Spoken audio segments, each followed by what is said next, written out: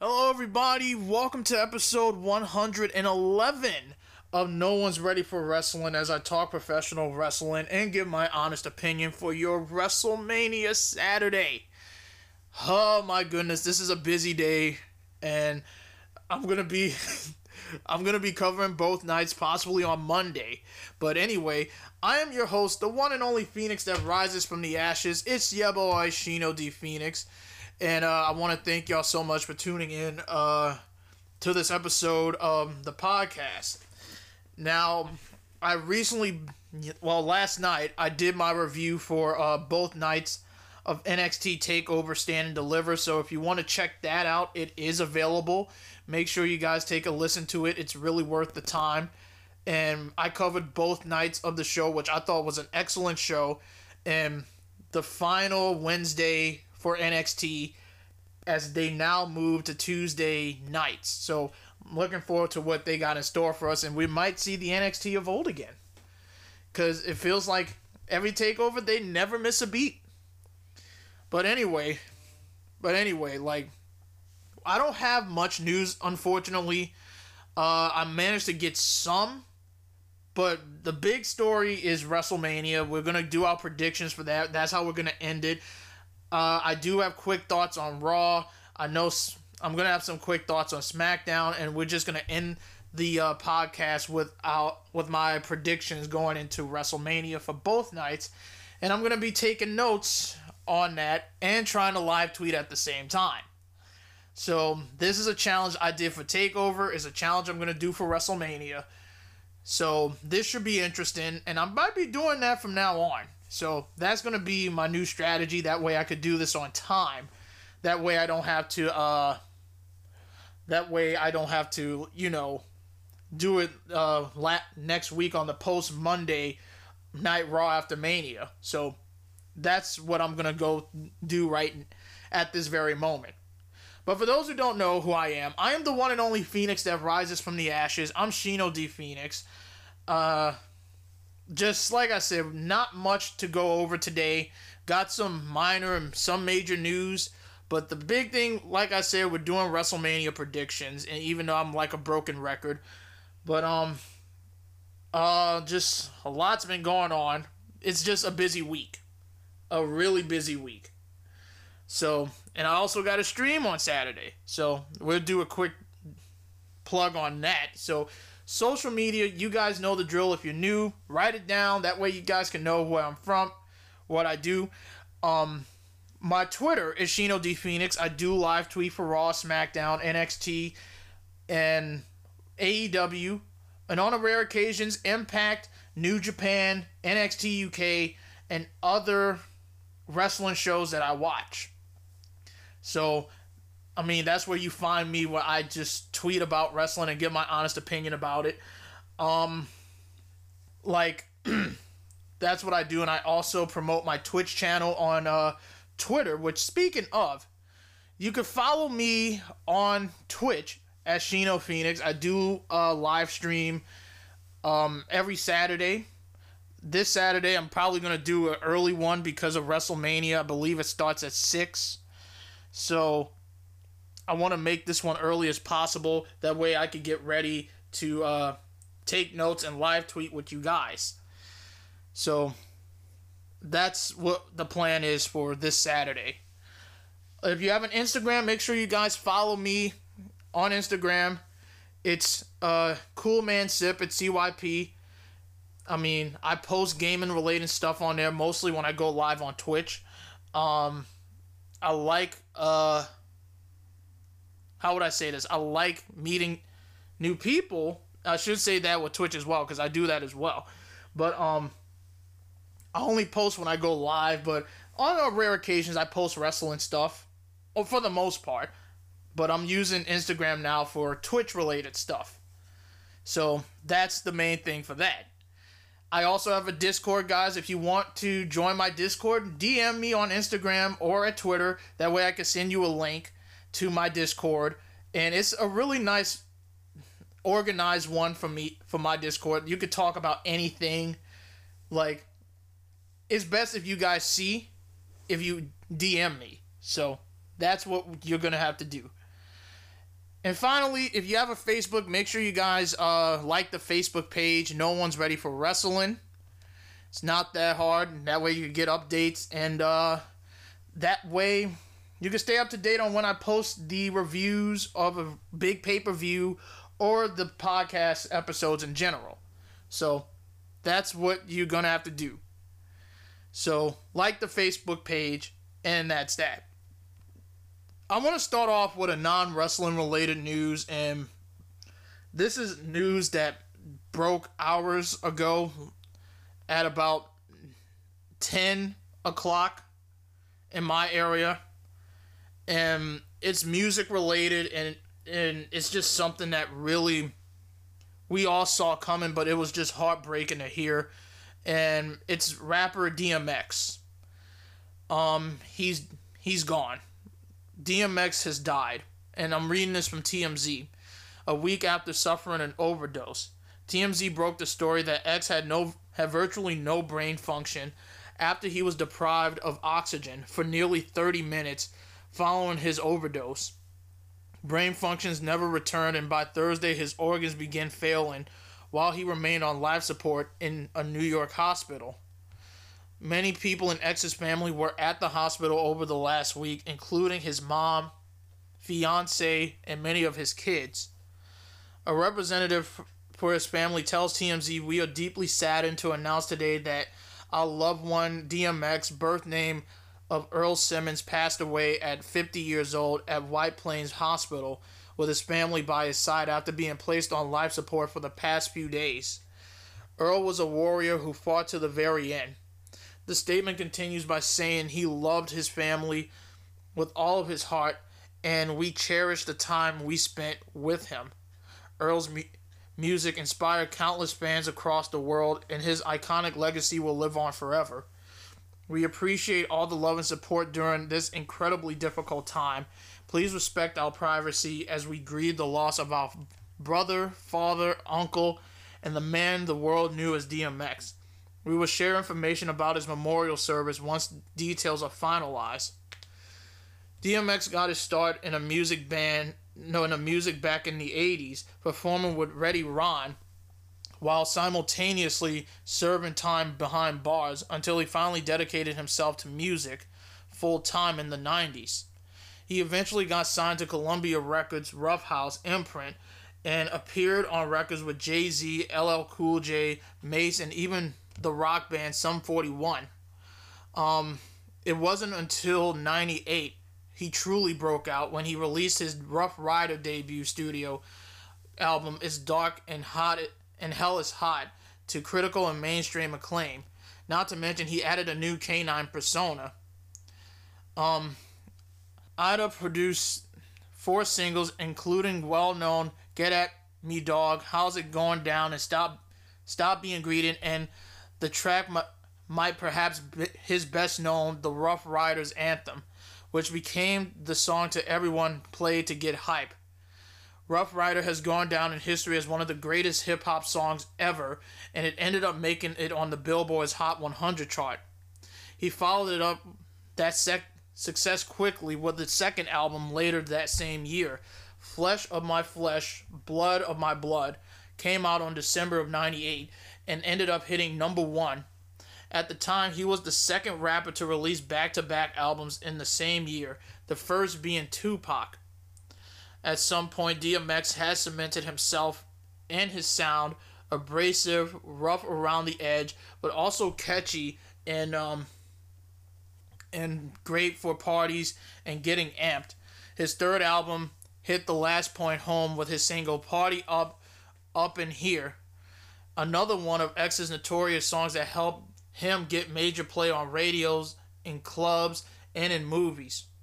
Speaking of movies, X himself made his feature film debut in 2000's Romeo Must Die, which starred Jet Li playing a version of Romeo opposite Aaliyah. He went on to star in a number of memorable flicks after that. As the 2000s rolled on, Exit Wounds and Cradle 2, The Grave comes to mind. So do Never Die Alone and Last Hour. Safe to say, X was making a name for himself both in and out of music, but of course he was fighting legal battles in the background at the same time. Over the years, he got rung up on many charges: weapons, drugs, DUI, and later tax evasion. He served time for some of those cases, but always continued his music career. As he struggled with the law, X continued to crank out hits, including his memorable "X Gon' Give It To You," "Where the Hood At," and "Lord Give Me a Sign," as well as "We in Here." He really seemed to turn his life around in 2019 after ending a 12-month sentence for tax evasion. DMX had long battled with substance abuse, and it was at this point he did his last rehab stint. Afterwards, he was looking better than he had in years and made his return in the stage of December of 2019 when he hit Hakkasan in Las Vegas, chatting it up and taking photos with fans before he hit the stage.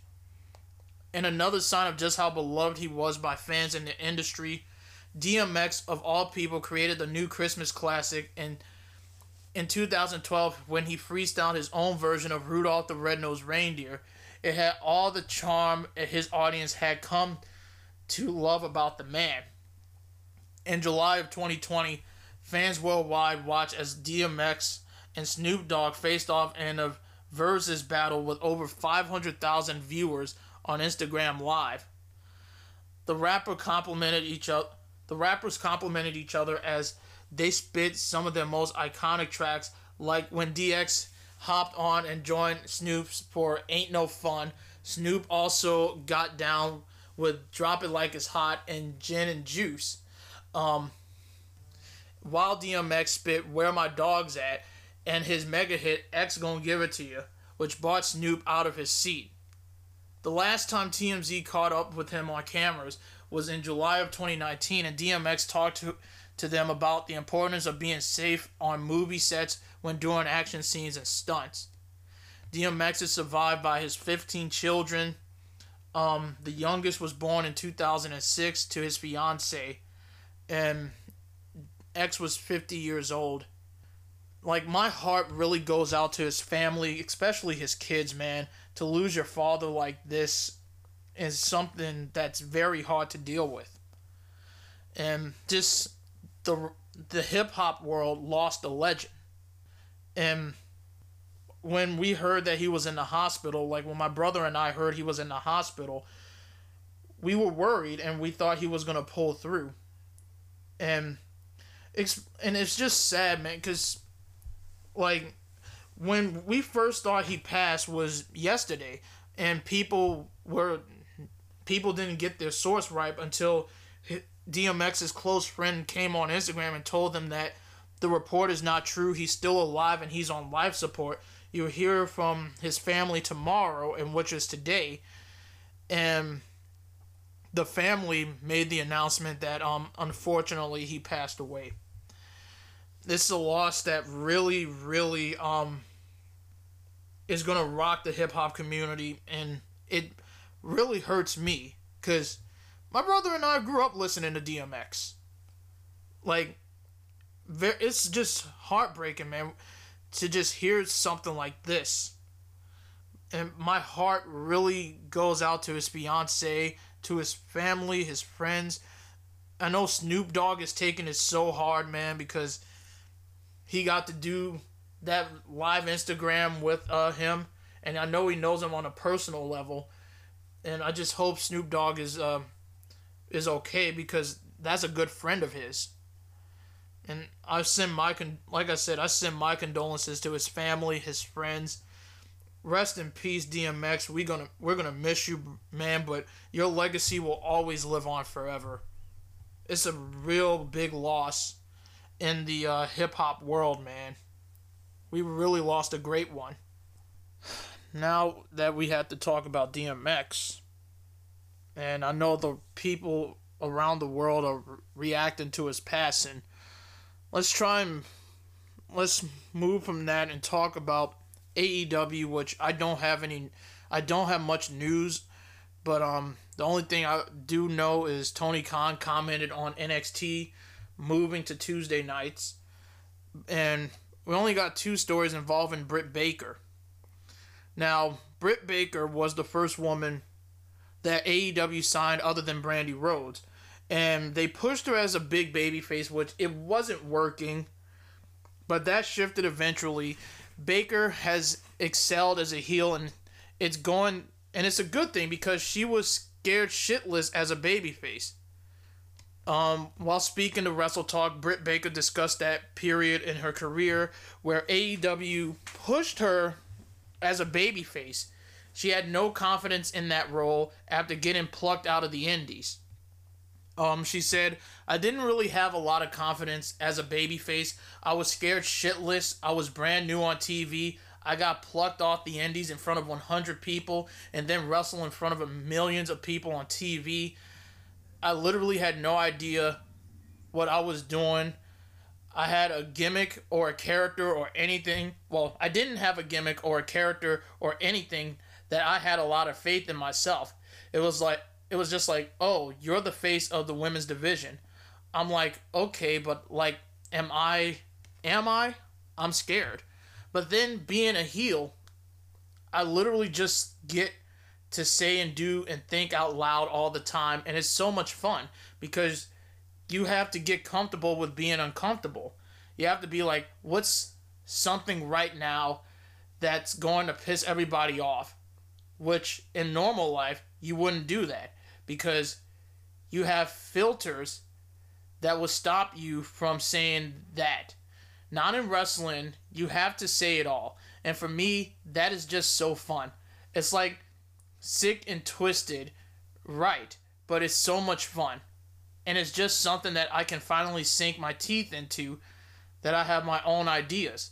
I have my own way of how I would say or do something, and it's confidence is what it is. I didn't really think about whether I'd be a babyface or a heel, either one way or another, because I never even considered being a heel. I've never done heel stuff. It's such a foreign world to me. Like putting heat on in a match, I'm like, what? I don't know what's going on. So I just always envisioned myself being a babyface, but now I can't envision myself being a babyface, if that makes sense. So Britt Baker has evolved considerably since starting out in AEW, but I'm very happy for Britt as a heel. I think she is killing it. She honestly is the only reason I like AEW in the women's division, along with Hikaru Shida. But I think she's been the only person that I think stood out. And can you imagine her with the title, the women's title?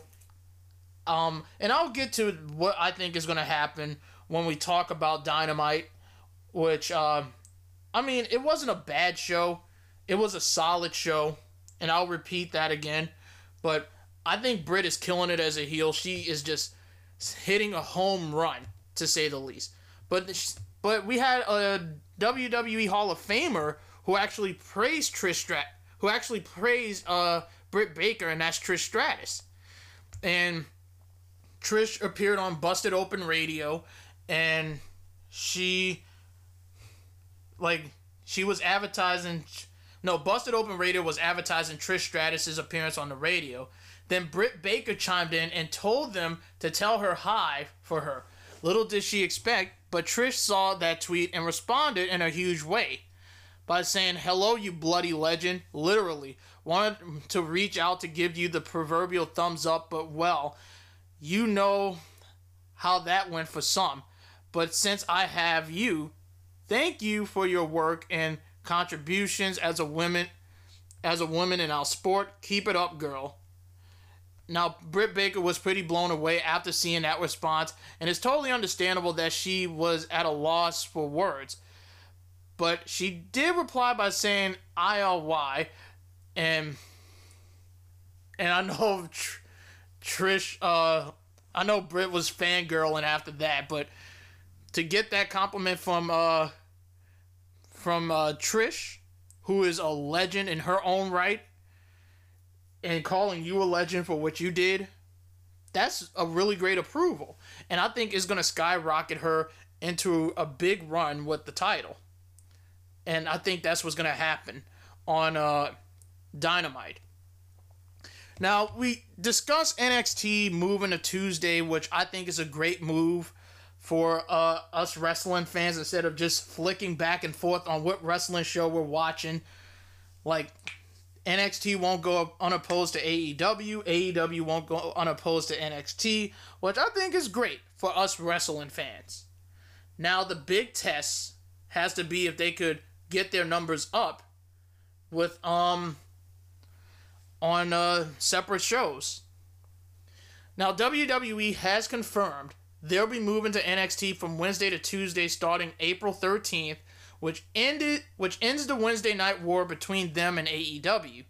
Since 2019, Dynamite on TNT has been going head-to-head with NXT on the USA Network, and this change is due to the NHL moving to the USA Network on Wednesdays when NBC Sports Network shuts down later this year. AEW President Tony Khan spoke with PW Insider about a wide range of topics, and during it, he talked about whether NXT moving to Tuesday changes anything for AEW. Now, Khan noted that AEW has stacked shows for not only this week, but next week, which is the first night they'll go unopposed, as NXT will air on Tuesday. He noted that he has some stories this week that will be very interesting, and he hopes it will lead to people checking out the show next week to find out about the follow-up. So he said, so I think having Mike Tyson on the show this week is a great way to bring some attention to the wrestlers and our big matches and big stories. This week, we're going to have a really strong card the next couple weeks. We have a great roster, and there's no reason we should have great cards every week. We've considerably been doing big matches every Wednesday, and I think now is a great time to pour some gasoline on the whole situation and create a blaze. And like I said, the big test for AEW and NXT is if they could reach like that 1 million mark. And if they do, then it's a success. Like, if they still stick to the 100,000s, like in the 100,000 territory, then they're going to need some work. But you're going to see a decrease. You're going to see an increase. I mean, like, how would I put it? Like, when they bought in Mike Tyson against... Like, they literally bought Mike Tyson in to go up against TakeOver, which they knew that it's a big event that everybody was going to watch, which TakeOver did win the final war, the final ratings war, like I mentioned in my review. And it's dead and gone. But I honestly didn't really care about Mike Tyson making an appearance. I like Mike Tyson, but I just didn't care about it. But if they could try and create a buzz and try to get people watching, then by all means, I think it's a good idea. So, and I think it's good for NXT if they create some buzz for their shows as well. Everybody wins in the end. And speaking of NXT, just a quick minor report. Nobody was injured on TakeOver, so that's great news. I know it's going to be a lot of sore bodies, but it's a great thing to hear that nobody got hurt. That's good. So, yeah, I think AEW Dynamite, let's see what they do next week. If they could reach 1 million by about this week and then the next 2 weeks. If they go down next week, then there's a problem. There's a problem. And we have to figure out what that problem is. But anyway, back to AEW. We got an AEW star working through an injury. Since the arrival of AEW, the promotion has pushed FTR as a top act. All Elite Wrestling recently aligned the tag team with MJF as part of the Pinnacle that also features Tully Blanchard, Wardlow, and Shawn Spears in the group. So Dave Meltzer noted on the Wrestling Observer newsletter that Dax Harwood's left elbow has been injured for about 6 weeks. It was also pointed out that Harwood had it taped in his most recent match. However, the The reason he's continuing to wrestle despite being injured is due to it being really important to team up with Blanchard in a 6-man tag team match a few weeks ago. The original plan... Oh, but we will get into the big announcement that happened on Dynamite and Jericho cutting what I thought was a great promo. So, let's quickly talk about AEW Dark Elevation and AEW Dark. So, here's the results in case you don't watch it. Hangman Page defeated Bill Collier. The Varsity Blondes defeated Dean Alexander and Shawn Dean. Britt Baker defeated Alex Gracia in a matter of seconds. Press 10, Vance defeated Danny Limelight. Big Swole defeated Jasmine Allure. You got Michael Nakazawa defeating Vari Morales. Lance Archer defeated Baron Black. Ryo Mizunami defeated Tesha Price. You got Max Caster defeating Cole Cabana. The Butcher and Blade and Private Party, they defeated Ryzen, D3, Adam Priest, and Fuego del Sol. Matt Hardy defeated Allen 5 Angels. And Ethan Page and Scorpio Sky defeated the Seidel brothers. And we also had a sit-down interview with John Silver and Paul White, which I thought was very good. If you guys want to watch it, it's on their YouTube channel. Really good stuff. And we got a Brody Lee mention, which brought a tear to my eye. And now let's talk about Dark for a bit. Evil Uno and Stu Grayson and Alex Reynolds defeated Sage Scott, Jake St. Patrick, and Chandler Hopkins. Team Taz, Ricky Starks, Brian Cage, and Powerhouse Hobbs with Hook defeated Brick Aldridge, Justin Law, and Hayden Backlund. Jurassic Express defeated Rex Lawless and Dean Alexander. Ryan Nemeth defeated Fuego del Sol. The Butcher defeated John Cruz. Team C Stars, Ashley Vox and Delmy Exo defeated Vert Vixen and Jasmine Allure. Red Velvet defeated Kylan King. Red Velvet and Kylie King defeated Vipers and Maddie Winkowski. JD Drake defeated Baron Black. Joey Janela and Sonny Kiss defeated Casey Navarro and Aaron Fry. Matt Sydal defeated Mike Magnum. Matt Hardy defeated Valerie Morales. And Bear Country defeated TH2. So those are your results for AEW Dark. Now, let's talk about AEW Dynamite, which I thought on a whole, went right after I've watched TakeOver Night 1 and finished taking notes on that, I rewatched it. It was an average show. I'm not saying it was a great show. It was average, solid, not their best show, but it was average at best. We kicked things off with Hangman Page versus Max Caster, which I thought was a pretty good match. The end of the match saw when you got Hangman Page trying to go for the Deadeye, but Anthony Bowens slides a boombox into the ring, and the ref takes it away, and Rick Knox takes it away and just yells at Anthony Bowen. And you have Bowens sliding a chain. Caster pops Page in it with it, and he goes for the cover only for a 2 count. He looks for the dive and elbow drop, but he misses. Buckshot Lariat by Hangman Page, and he continues his winning ways. So that I thought was a good, decent opening match. And Page continues to rack up some wins, and then sooner or later, which I'm going to say at All Out, he might get an opportunity against Kenny Omega, or maybe at Full Gear, he gets an opportunity and he beats Omega, which would be a really good feel-good moment. So I see that happening. It's a matter of when. Now we had Tony Schiavone, who is in the ring. He introduces Death Triangle. Pac is back. Now, he reminds everyone that they have a shot at the tag team title since they won the Casino Tag Team Battle Royal, and it will happen next week.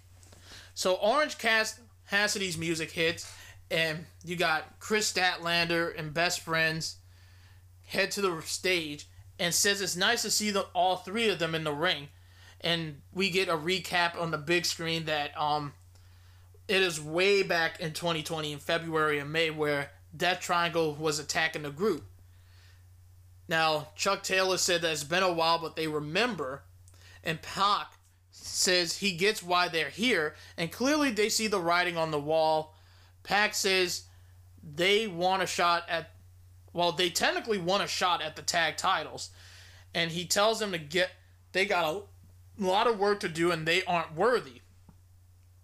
Trent gets on the mic, says he knows they got to work their way up, and he's been out of action, and they have more wins than any tag team in this company. And Trent says he just wants to let them know that the boys are back in town and they got an alien with them too. So, I mean, I think this is going to be a feud after Death Triangle gets their shot against the Young Bucks next week. And, yeah. I think that's a feud that's going to happen. So, skipping ahead, we got to talk about the Jericho promo, which I thought was absolutely fantastic. Absolutely fantastic.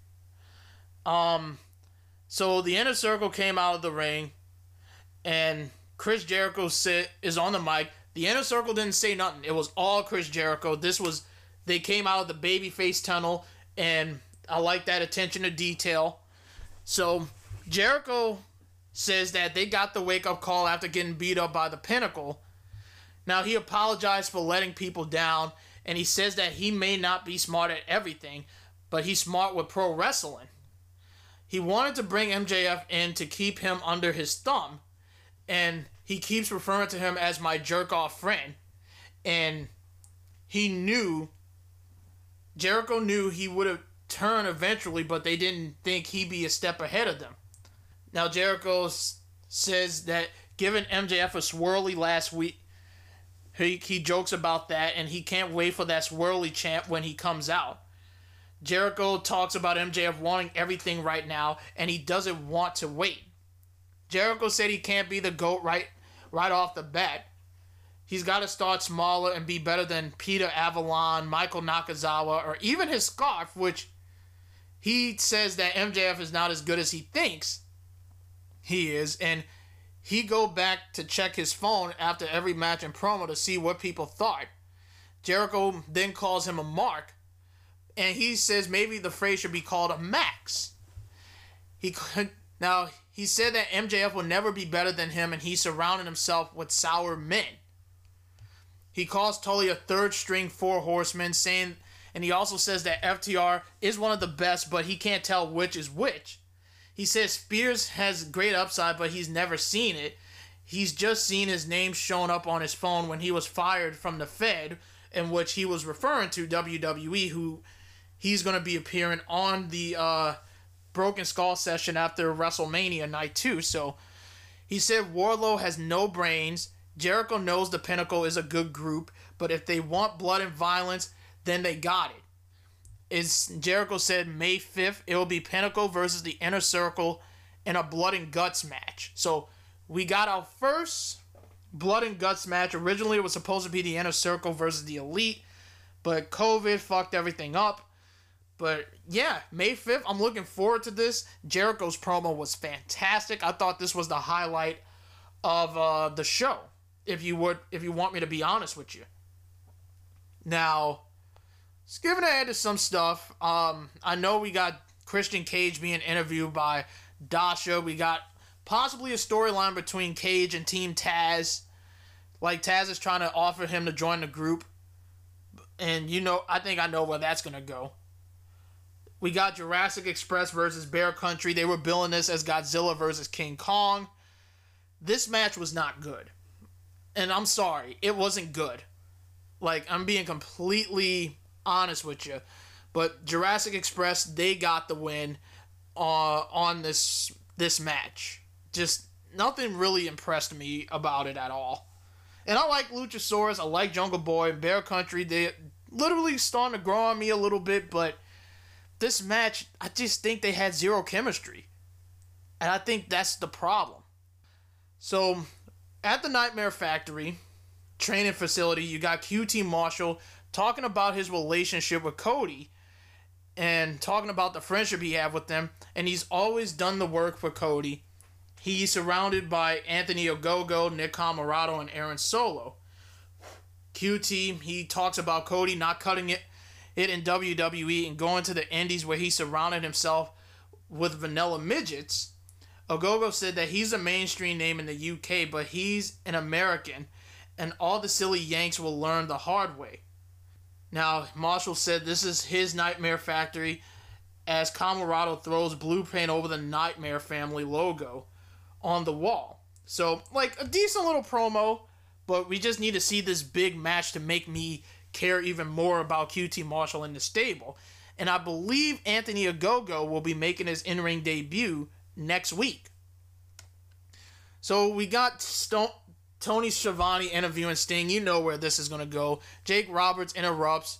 You got Scorpio Sky and Ethan Page are up on the stands looking on. Now, like, this is all building towards Darby Allin. I really did not care about this. Just, it's getting old. Like, it's really getting old. And I know Lance Archer came out with an interruption. So, an interruption with an interruption. Now, then we had Darby Allin versus JD Drake for the TNT Championship. This was a good match. A pretty good match. Darby Allin, he retained. JD Drake, I think, if they don't sign JD Drake, they're missing a boat with this guy. Like, I've been following his work in Evolve. He is incredible. Like, that was my first time knowing about JD Drake. And to see him on a bigger platform, I think that's really great. So, hopefully he gets signed. Because you could tell they're looking at this guy and say, he could be our next big star. So, Darby Allin, he retained. And post-match, you got Allen's going up to the stage and he gets attacked by the Butcher. The Hardy family strolls out to beat up Allen. She runs over the commentary and yells at him until the Dark Order came out. And Bunny is now cornered and Ty Conti charges at her. And we get, before we get this match, Alex Marvez, he talks to Chris Jericho about the Blood and Guts match. And Jericho's blindsided by the Pinnacle. They bring him to the ring. They beat him up. MJF chokes him with the scarf. FTR hit a spike pile driver on Jericho. Marvez and the cameraman shoves the inner circle. Hercle dressing room and was nailed shut. And they were getting beat down until Mike Tyson came out. Tyson gets in the ring. He punches Spears. And literally Shawn Spears is going to be a punching bag for the Pinnacle. They yank Spears out. The inner circle finally run out and Tyson and Jericho, they bury the hatchet, and pretty much the crowd stood tall in the end. Now, and that was pretty much interesting. Like, they went from that awkward pull-apart brawl to now they're friends again. But, you know, I think it's just helping a guy out, I guess, since he's now a babyface. Now, Tony Schiavone got to talk to Britt Baker, his favorite person in the entire world. She asked Tony... Now, Britt asked Tony Khan to give the people what they want and give her a title match. Yeah, give me what I want. I want to see Britt get her title win against Hikaru Shida. Because I think, like, how long has Hikaru held that title? About almost close to 300 days? Or maybe in the 300 territory? Baker says she's currently fourth, but she's at the top of the food chain and other things like ratings and merch sales. She says the system is broken, but she'll climb up the ladder and prove herself anyway. So she'll be on Dynamite, Elevation, and Dark to get her wins up, which leads to our women's match with the Bunny versus Ty Conti. This was okay.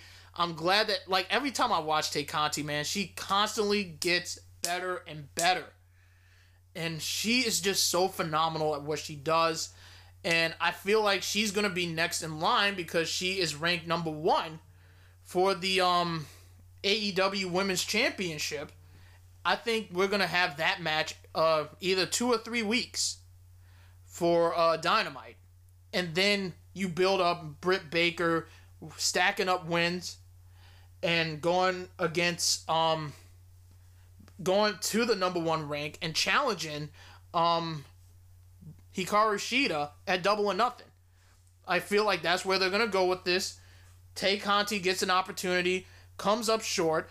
Britt attacks Hikaru Shida and issues a claim that she wants next at Double or Nothing, and she wins the title at Double or Nothing. And I think that's the direction they should go with. I feel like that's what they should do. So, next week, we got the Young Bucks versus Rey Fenix and Pac for the AEW World Tag Team titles. Darby Allin versus Matt Hardy in a Falls Count Anywhere match for the TNT title. Anthony Ogogo will make his in-ring debut. You got Red Velvet taking on Jade Cargill. Their feud is still going on. We got Dax Harwood with Cash Wheeler taking on Chris Jericho with Sammy Guevara with Mike Tyson as the special ring enforcer. All the other members of Inner Circle and Pinnacle are barred from ringside. So in our main event, we got the Young Bucks and Jon Moxley taking on the Good Brothers and Kenny Omega. This match, I mean, we all knew it was coming. Like, Matt Jackson didn't want to super kick his best friend. He didn't want to hurt his best friend. He didn't want to hit the BTE trigger on Kenny Omega. Terrible acting from the Young Bucks. Terrible acting. So they super kick Moxley, and they're not happy. They don't seem happy with anything they do right now. Kingston tries to run up, but they get stopped by Gallows and Anderson. Hits the Magic Killer on Moxley. 1, 2, 3, and that's it. So the Young Bucks look conflicted, and the Good Brothers picks up Moxley, and Omega and Callis want the Young Bucks to drop Moxley. They hit a super kick again, and they hug it out with Omega, Doc, and Carl to close out the show. Melodramatic stuff, and that looks like, I don't know how many heel turns that they have now. They're going to beat the Big Show on this occasion. Now, speaking of Jon Moxley, and we're going to transition it to a New Japan related. He currently holds the IWGP United States Championship. And New Japan released a video of Jon Moxley where the current IWGP US champion reminded everyone that he is the one that gets the calls to shots. And he calls out pro wrestling legend Yuji Nagata to a future match for the IWGP US Championship. He says, Nagata-san, grab your 6-shooter, meet me outside the saloon and at dawn, and we'll see who gets a shot off first. That's if you're up for it. Moxley, previous title defense was on February, so this was 2 months ago, as he defeated Kenta. I thought Kenta was going to beat Jon Moxley, but you guys know my thoughts on that. But we're just going to have to wait to see if Yuji Nagata will accept his challenge. Now, speaking of New Japan, I did watch Sakura Genesis. Only 2 big things that I took note of. You got Roppongi 3K making their return, and they got new theme music, which I think is very catchy. They are your new IWGP Tag Team Champions in the Junior Heavyweight Division. After beating El Desperado and Yoshinobu Kanemaru, Yo hit his new finisher, which looks nice, for the win. And now I don't know how many times they've held that title before. Then the main event. And I want to talk about the belt. I'm getting used to it now. The belt looks a little bit better when you have a different lighting. Now, the match between Will Ospreay and Kota Ibushi, I mean, it was great. I enjoyed it. But, man, did this outcome caught everybody by surprise. Will Ospreay is your new IWGP World Heavyweight Champion. He has defeated Kota Ibushi when he unified the title, which I questioned, what? But look, and I know people are not happy that Ospreay beat Ibushi, but this, let's be real for 1 second. This man worked hard to make it to the top of New Japan, and he did just that. Now, post-match, he did say he want Okada because he wants revenge for what happened at Wrestle Kingdom this year, which was an excellent match. I would not mind seeing these two go at it again. And You got Shingo Takagi coming in saying, look, I want you next. And then you can have Okada. Okada said you didn't say a word. He's just like, I agree. I'll just wait. I'll just wait until that timing is right. So it looks like that's where they're going to go with this. And speaking of Will Ospreay, he did name drop Drew McIntyre. He said he wants to face him because he's the best. And I know Drew responded. And I also know that he wanted to face CM Punk. Let's see where that goes. So looking forward to that. If WWE had the balls to do that when the timing is right, I think it would be great. I think it would be great, but I don't see that happening anytime soon to bring in Drew McIntyre. So, moving on to this story, and I find this one to be interesting. Lucha Underground. Haven't heard that in a while. Lucha Underground is a defunct series, but the idea could be coming back in a big way. Now, according to a recent trademark filing, 2 separate trademarks have been registered that are very interesting. Lucha Libre FMV filed 2 trademarks for Lucha Underground on March 31st. They are original producers of the El Rey series along with Factomade Ventures, AAA, and Robert Rodriguez. Another trademark was filed for the logo and the name for OVW. Now, previously reported there was some talks with Court Bauer and Conan about reviving the Lucha Underground concept for MLW. That idea could still be in the cards, but this might be something different. The original Lucha Underground company ran on El Rey Network on Wednesday from October 24th to 2018. They aired 4 seasons, but then kept several stars under contract for a very long time, forcing them to miss opportunities. So a new Lucha Underground, but with an underground revival, but with a different concept. You got my ears, because I'm actually looking forward to this. Now you got my attention. You got my attention. And I love Lucha Underground, man. I think it's really great. They got me into so many great talents. But I wonder how this new revival is going to be. That's something we're going to have to wait and see. I'm looking forward to that.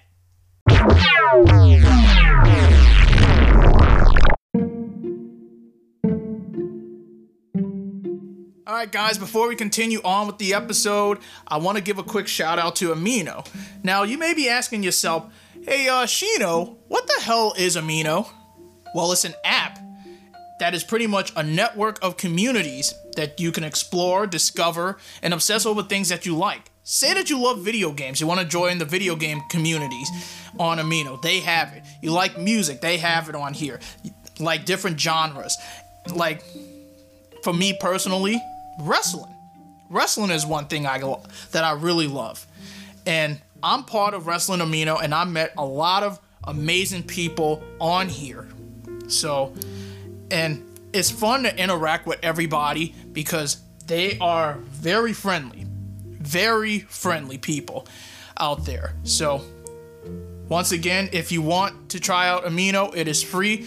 I am part of Wrestling Amino right here, and this is where I got started before I got into podcasting. So if you would like to download this app, it is 100% free. I am telling you, it is worth it. Download the Amino app, and hopefully I can see you guys on Wrestling Amino. And now, back to the show.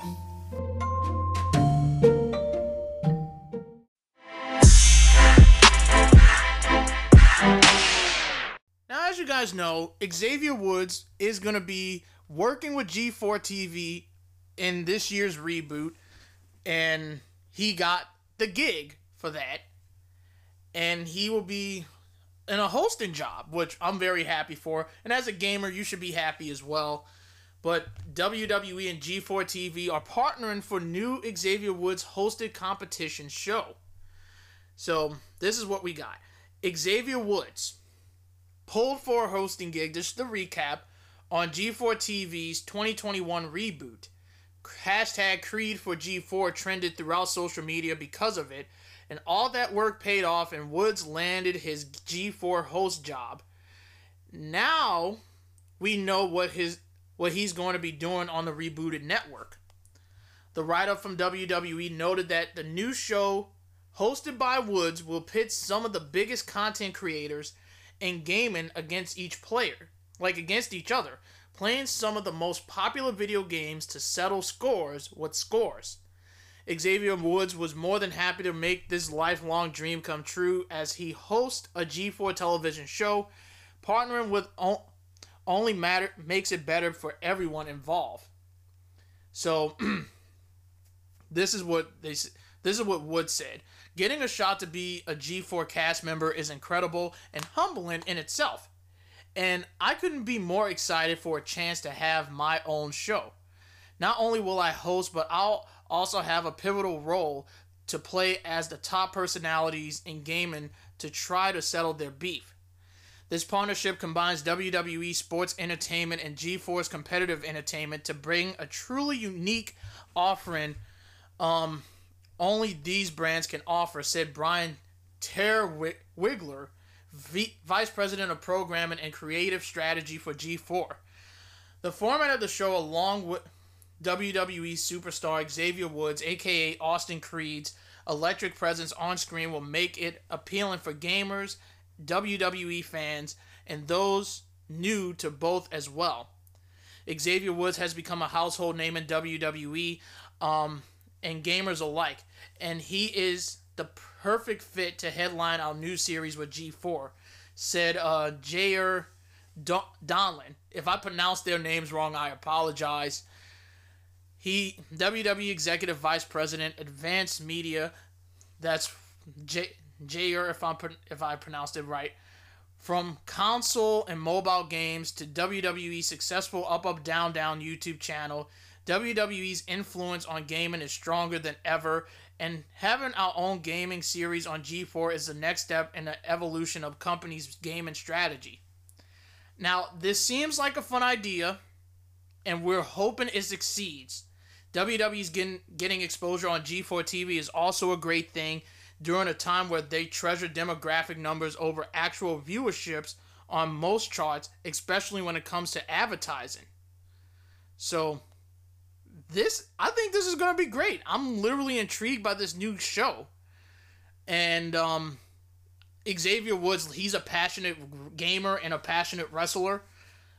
And this looks fun. Just reading the description about this new show that he might host, I think this is going to be a must-see.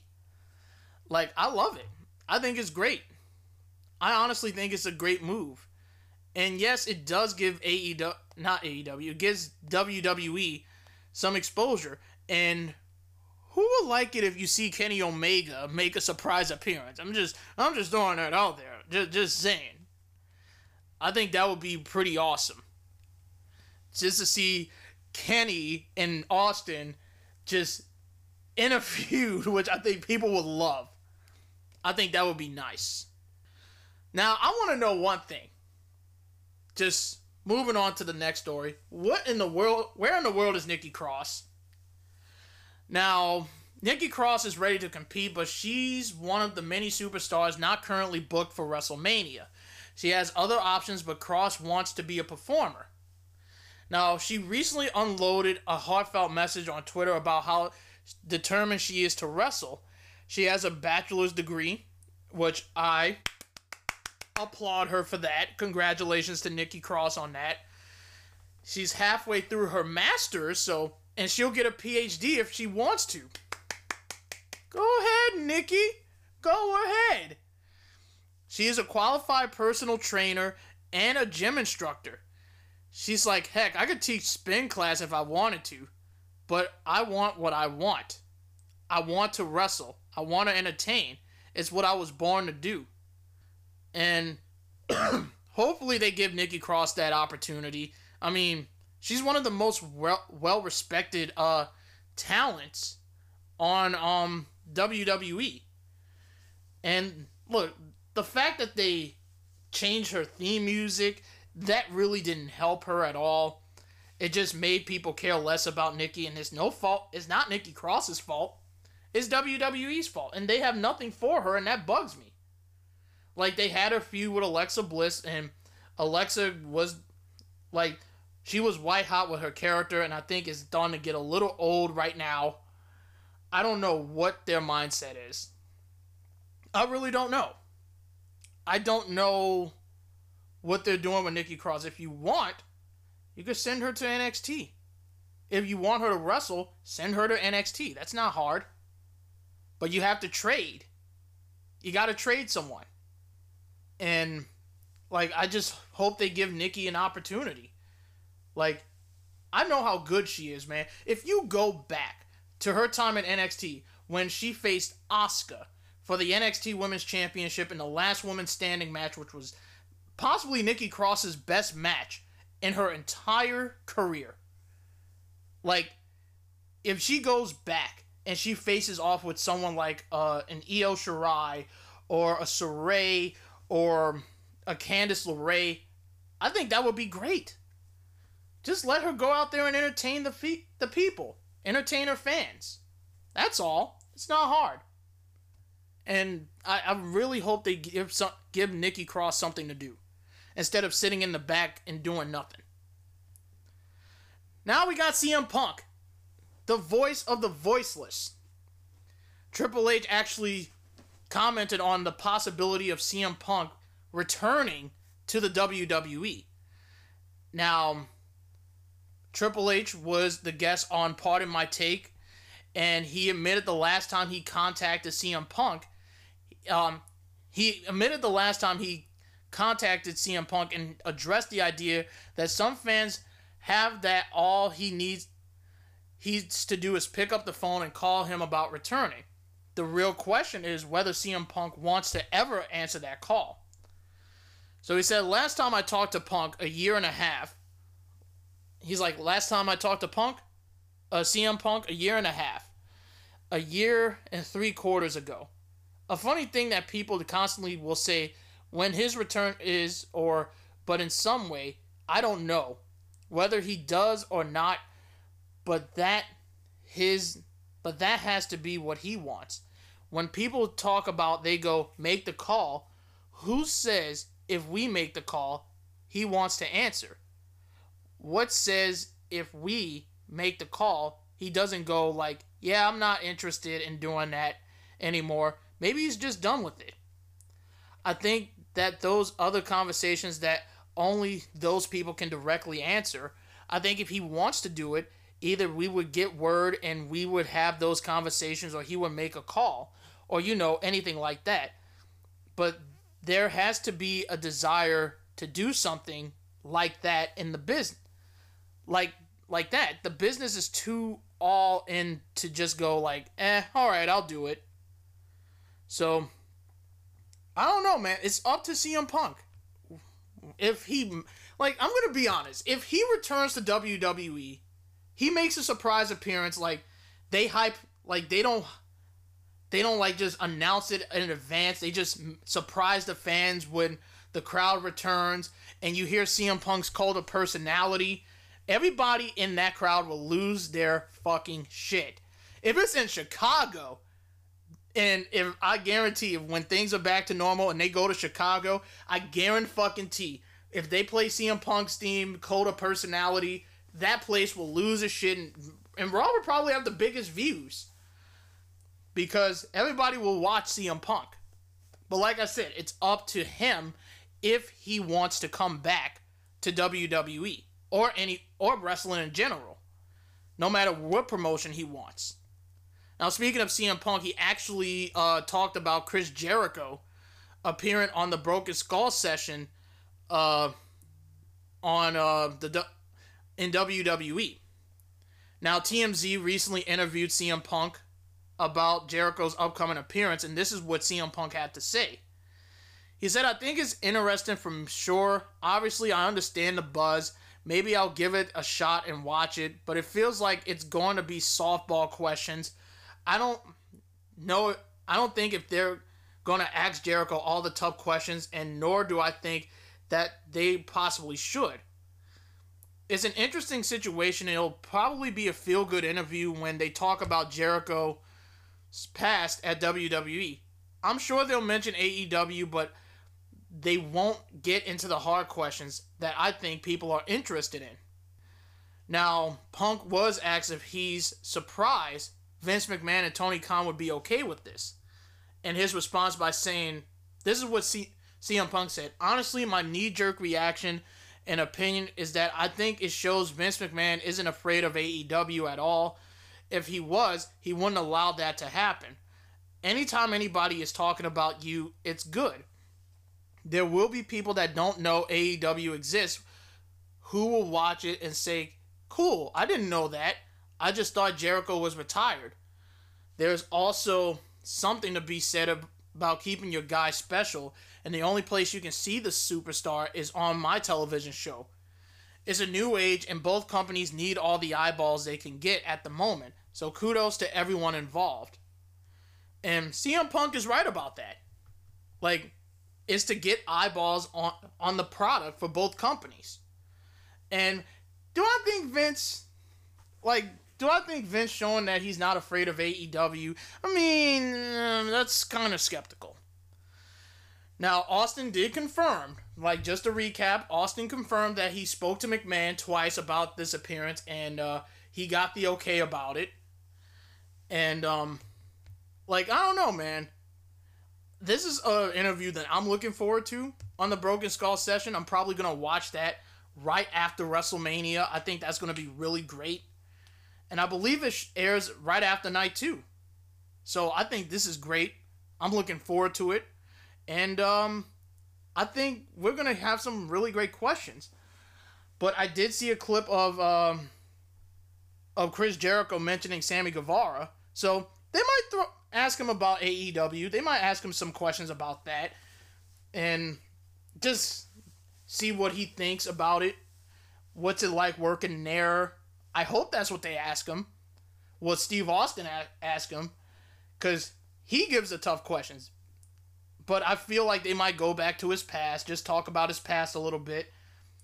And I think they might cover his current run that he's having in another promotion. I think that's what's going to happen. But, I don't know, man. We're going to wait and see. I'm looking forward to it. I think this is the only thing I'm pumped about for WrestleMania week besides TakeOver is, getting this interview with Chris Jericho on the Broken Skull session. So I'm probably going to watch that after night 2 of Mania. I think that's going to be pretty fun. So, we got our dates confirmed for both Money in the Bank and Backlash. PW Insider reported that Money in the Bank is going to be on May 16th and Backlash will be on June 20th. Both will be held at the Yuengling Center. So that's just the minor news that I want to give to you guys. So you got your Money in the Bank and you got your Backlash. I'm not good enough to call Backlash. Sorry, I have to bring out my inner Joey Styles on that one. I think I got a running gag for that. Every time we cover Backlash. Just use that clip. I'm not good enough to call Backlash. That would be nice. Now, let's talk about Andrade. And he actually took a shot at WWE. Now, Andrade is no longer with WWE, and he realizes that he left some very talented wrestlers behind who are still sitting in the locker room. Now, the company are said to be looking to expand their Latin American representation, and that might bother Andrade a bit. Now, El Idolo saw a report about Nick Khan, who is the WWE president, saying that WWE plans to invest more money in beefing up their Latino roster. This caused Andrade to reply by saying this: more talent for sitting in the locker room. You know, guys like Kalisto that they could be doing. Guys like Lucha House Party that they could be doing with Grand Metalik and Lince Dorado. Guys like Angel Garza, Humberto Carrillo. And maybe in the future they're probably going to do the same with Raquel Gonzalez. And Andrade knows this. He knows what it's like to sit in the catering, frustrated and wanting to wrestle, ready to wrestle. And they might make some offer, but Andrade obviously isn't afraid to speak his mind. which might cause some to rethink signing with WWE. Like, why would you want to go there if they're not going to, if they say they want to push Latino stars, but they don't do it? Like, they try to put, like, they have plans to push Angel Garza, and they're not doing it. That's like saying you want to push the Japanese talent, but you're not doing nothing with Akira Tozawa. You got Nakamura, who is unhappy. Like, he even stated, like, a couple weeks back that he's not happy with his current run. Don't believe in reports on them saying that I'm happy. I'm not. That's like you saying you want to push Asuka, but you put her in the top 5 and saying she's one of the best talents in the world, but you don't show that she's one of the best talents in the world. And, like, Akira Tozawa, don't even get me started. Don't even get me started.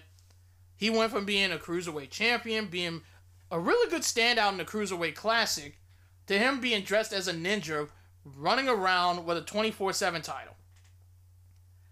And I fear for other Japanese talents that are in NXT right now, like Io Shirai and Sarai and Kushida, because you know where their ceiling is going to be on the main roster. Dead.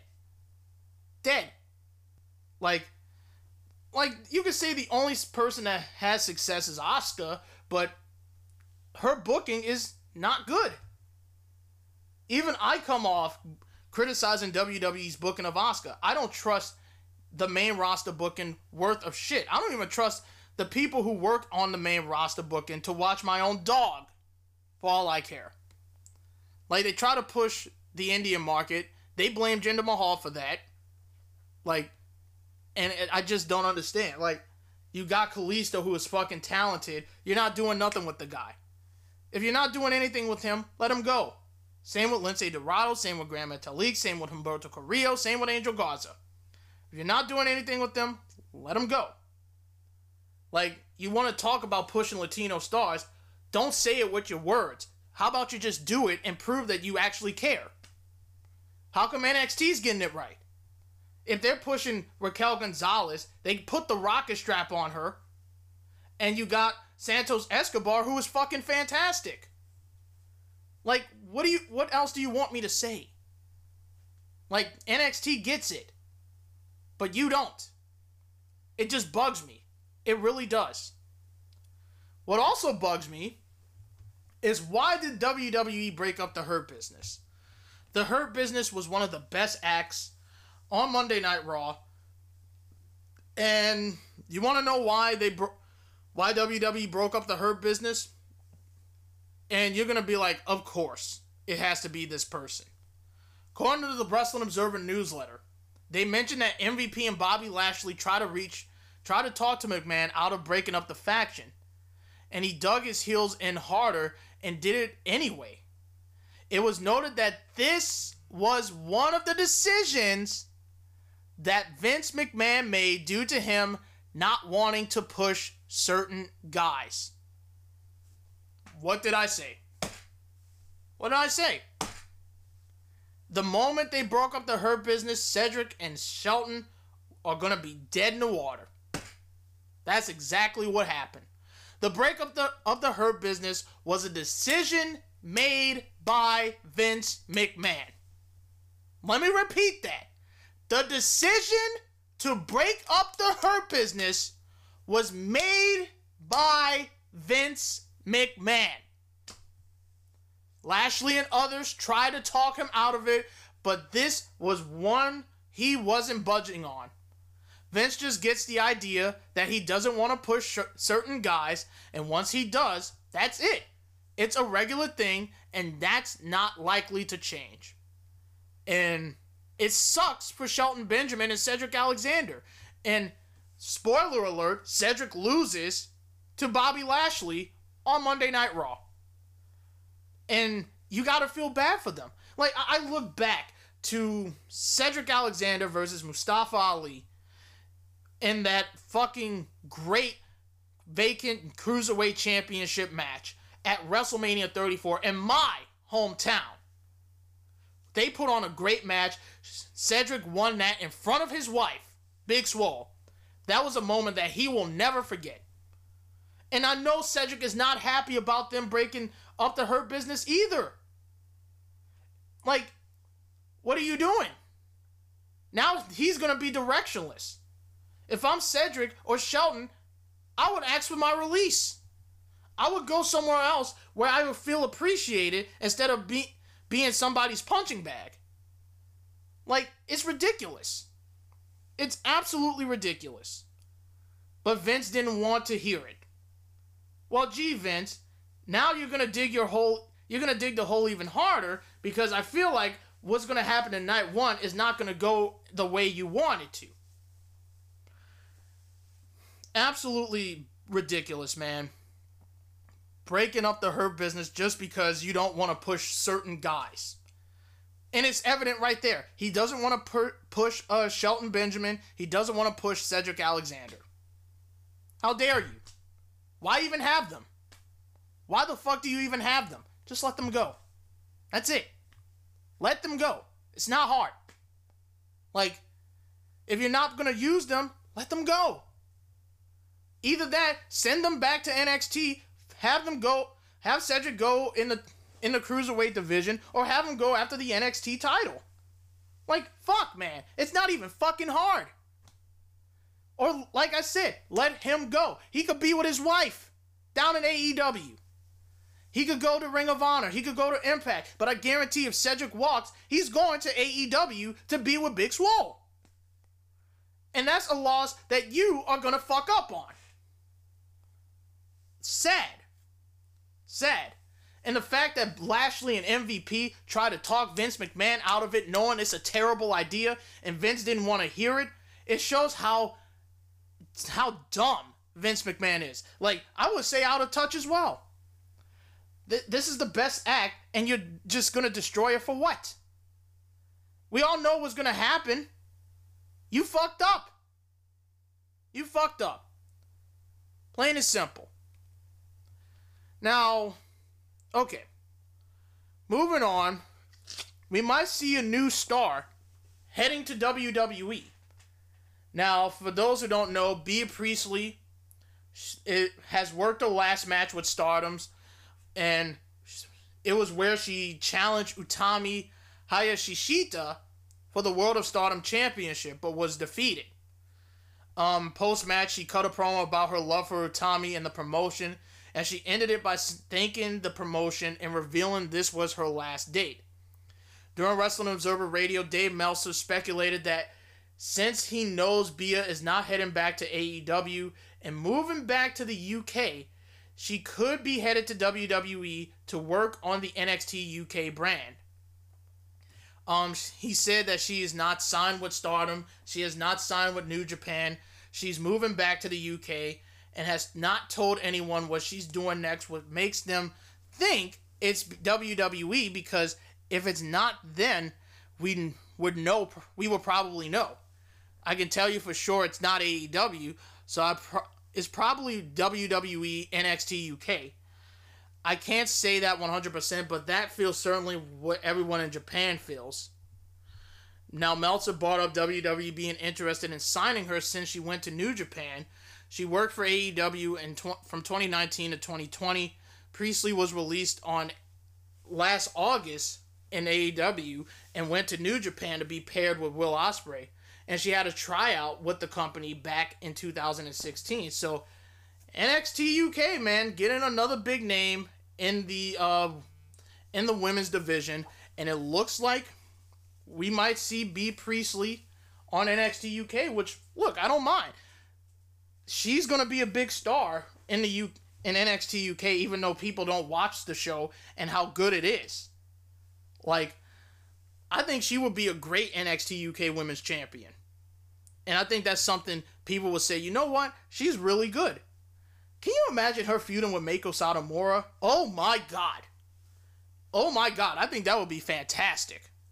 That would be absolutely fantastic. But it's on a wait and see approach. We don't know what's going to happen. We're just going to have to find out. Last week, Matt Riddle botched a segment with Asuka on Monday Night Raw. The United States champion rode his scooter up to Asuka. He asked whether scooters are popular in Japan. He then forgot his lines, so he apologized and walked away. And to the credit of Asuka, she just smiled, then the show went to commercial. Now, it turns out this segment was taped earlier in the day, but Vince McMahon and Bruce Pritchard enjoyed it so much the decision was made to keep it on the show when they could just, I don't know, just reshoot the angle instead of just keeping the original footage.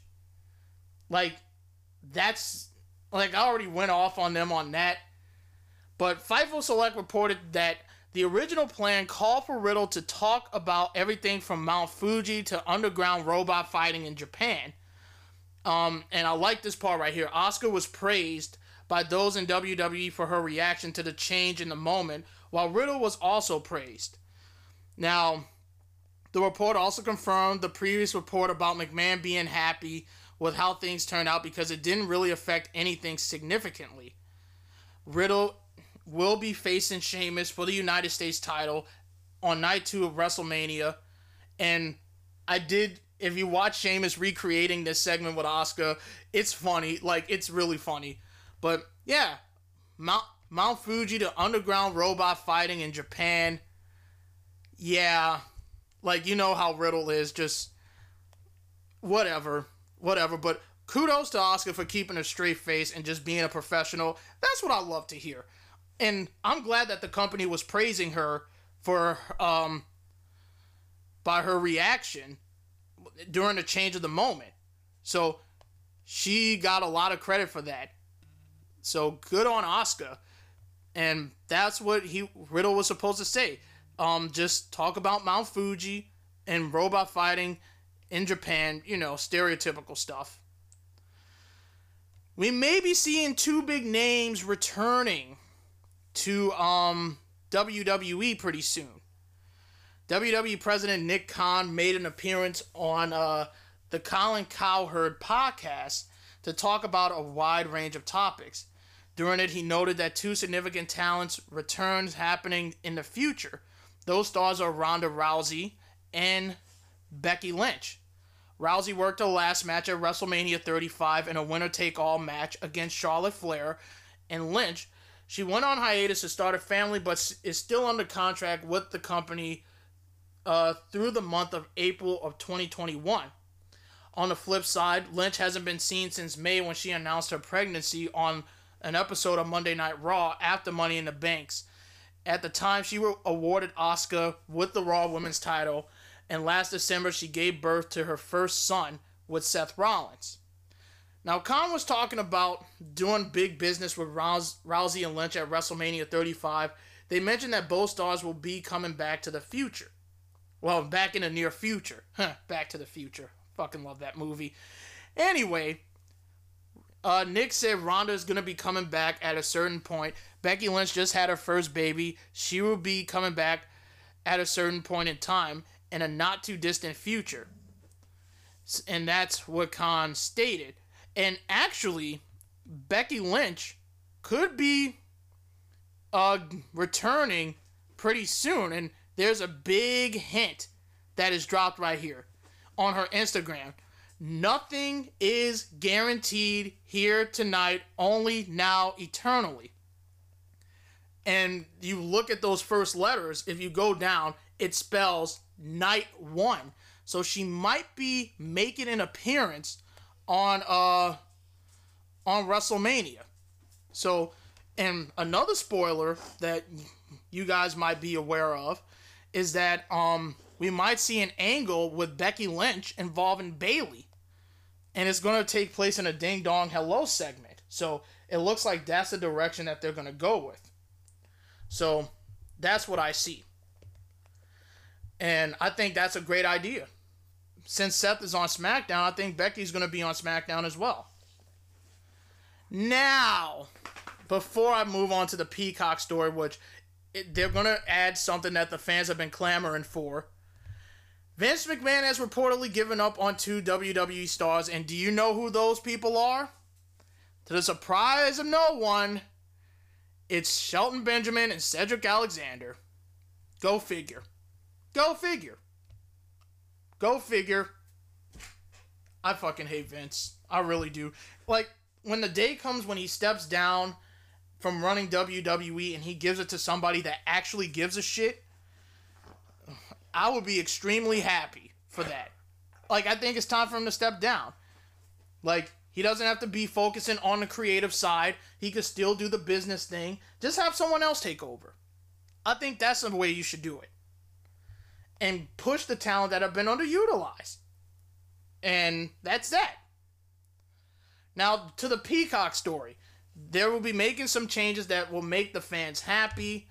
And from what they've heard, Peacock has stated that the player control will be available by Saturday on tvOS and iOS devices. This will also include the ability to restart a live broadcast. So if you have an Apple device, you should be all set in a couple of days. There's no word yet on when this functionality will be available on other streaming devices. From what WrestlingNews.co heard, Peacock is also working on implementing a thumbnail preview similar to the standalone WWE Network and other features that will improve the user's experience.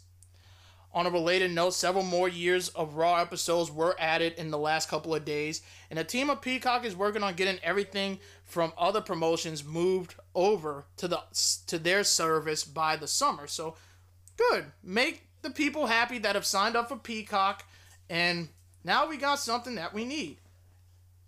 And just to go back to that story for one bit, I mean, people complain. Just seeing that Vince McMahon story really pisses me off. It really pissed me off. Like, I'm trying not to get fired up here while I'm recording this because it just aggravates me that you got some of the best talent in the world and you just gave up on them for no fucking reason. Calming down, Shino. Calm down. But going back to the story, you can rewind now during live broadcasts. And they will not able, like, that's the good news for fans that are not able to tune in live for WrestleMania or fans that want to rewind during the live broadcast. You're getting that. And I think this is great. It's about time they stepped up their game. So this is good news to hear. Anyway, Monday Night Raw, the final build for WrestleMania 37. I don't know how I could say it. Like, nothing really happened. Like, just some quick thoughts. You got Drew McIntyre cutting a promo about WrestleMania last year, what it felt like before moving to Lashley. And he talked about it would be the biggest fight of their careers.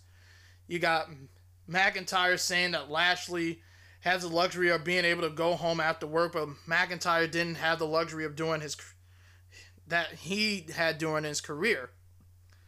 Now, McIntyre wondered how Lashley could beat a man who was willing to sacrifice everything. And then you got Baron Corbin. Wasn't going to stop him, and he planned on ending the Almighty era. Lashley and MVP, they came out, and Lashley said it took them both a long time to reach the top, but now only one of them can remain there. Lashley knew that the locker room was afraid of McIntyre, but Lashley saw fear in him last week when he put him in the Hurt Lock. So they argued about who's tougher, and McIntyre dared him to get in the ring. MVP cuts him off before he could finish to remind him that the match is Saturday, not tonight. And MVP said that he will lose his dignity, consciousness, in the match at Mania. Now, McIntyre said he would run over Lashley at Mania.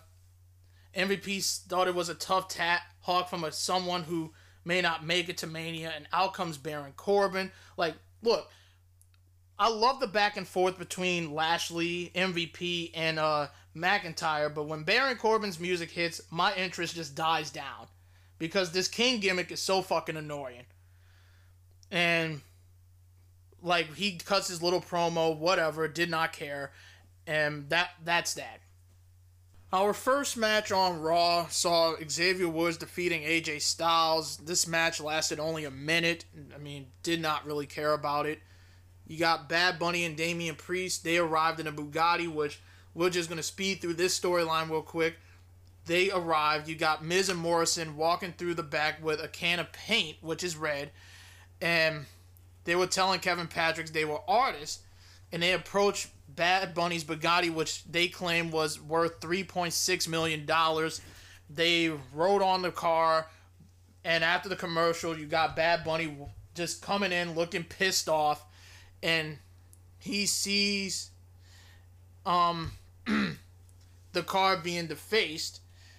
And you got Miz and Morrison attacking him from behind. And they chucked him into a Nissan that was nearby. And you got Bad Bunny, like Miz taunting Bad Bunny. And officials chased him off. And then Damian Priest appeared. So following on with that, just following up with that, we had a segment involving Damian Priest and Bad Bunny. Now Priest said Miz and Morrison crossed the line. He called Bad Bunny an award-winning icon, while Miz and Morrison were old news. He said they should make it a tag team match at Mania, and Bad Bunny nodded in agreement.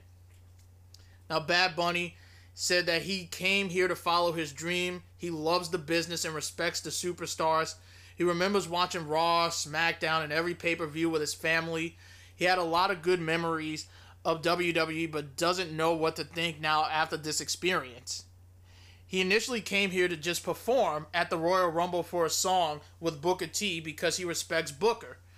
He listed Triple H, Steve Austin, The Undertaker, and Ric Flair among his favorite wrestlers. And he used to like Miz, but realized that Miz never respected him, and for no reason. Now, Bad Bunny said that he wasn't a professional DJ, but he was a man, and Miz disrespected his DJ and his fans, and he acknowledged that he splashed Miz and Morrison off the top at the Rumble, but that was no reason to hit him with a guitar and paint a car. And he said that Miz crossed the line, and he doesn't even care why, because Miz will respect him at Mania, and he says, I'm going to shut your mouth and whip your ass, and he cut the promo in Spanish. You got Morrison and Miz interrupting on the screens, and you got Miz saying Bad Bunny didn't belong there, and they would send him home. Morrison accepted their tag challenge, and they left him in a limousine. So that's what we got for this whole segment. We got a Braun Strowman, Shane McMahon segment, which I honestly could care less about. I don't give a fuck about it. I really don't. But it led to a 2-on-1 handicap match, which did not even last that long. It was Elias and Jackson Riker versus Braun Strowman. Gee, I wonder who won this match. Was it Braun Strowman? What a surprise! I did not care about this. We had Asuka and Rhea Ripley taking on Shayna and Nia. They decided to turn Rhea Ripley heel on this match when they could have just done it early in advance. But I just don't like how they booked this storyline. Like, it could have been something unique and fresh. Now, don't get me wrong, Asuka and Rhea are going to have a great match, but the build has been atrocious.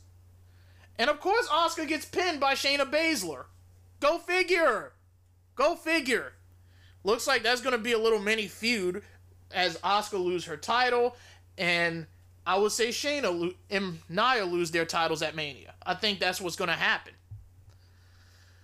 Now, anyway, we had Lashley taking on Cedric Alexander, which I said, look, it was an okay match, but to the surprise of no one, Lashley won.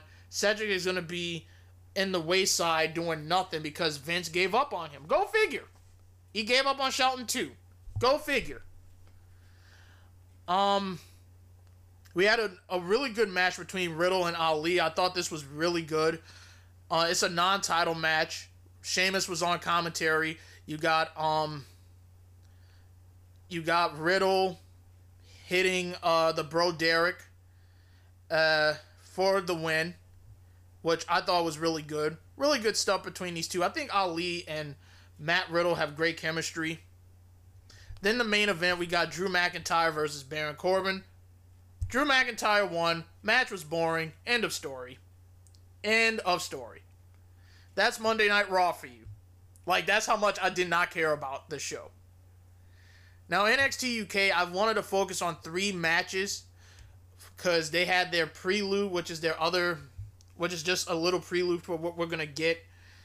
We got the Heritage Cup #1 contenders match. Tyler Bate taking on Noam Dar, which they had a pretty good match. And Tyler Bate is the #1 contender to A-Kid's Heritage Cup, which, I mean, I can see Tyler Bate winning, but I think A-Kid's going to keep it until he drops it to Jordan Devlin. I think that's the plan that we're going to have. We got Meiko Satomura teaming with Millie McKenzie, who is now Amelia McKenzie, just a slight change in the beginning, defeating Isla Dawn, who is now a Black Witch, taking on Kay Lee Ray, which the babyfaces won. McKenzie got the pin on Isla Dawn. And post-match, we got Valkyrie possibly challenging Meiko Satomura. So I think Meiko's going to bring Valkyrie to her A game, which she is still unbeaten. And if she could beat Meiko, I feel like she's going to be the one to take the title from Kaylee Ray. I think that's the plan that they might go with. And I thought the NXT UK Championship match between Walter and Rampage Brown was fucking awesome. Hard-hitting, great shit. Rampage Brown came about this close. The same with Ilya Dragunov. This close to winning the title. But Walter keeps his title. He reigns supreme. And I just don't think nobody's taking the title from him anytime soon. And that's NXT UK's Prelude, which I thought was a really good show. I just wish people would give it a chance. That's all I'm saying. SmackDown did their go-home show. They billed it as WrestleMania SmackDown. It was nothing more than a clip show for some of the big matches for the Raw side.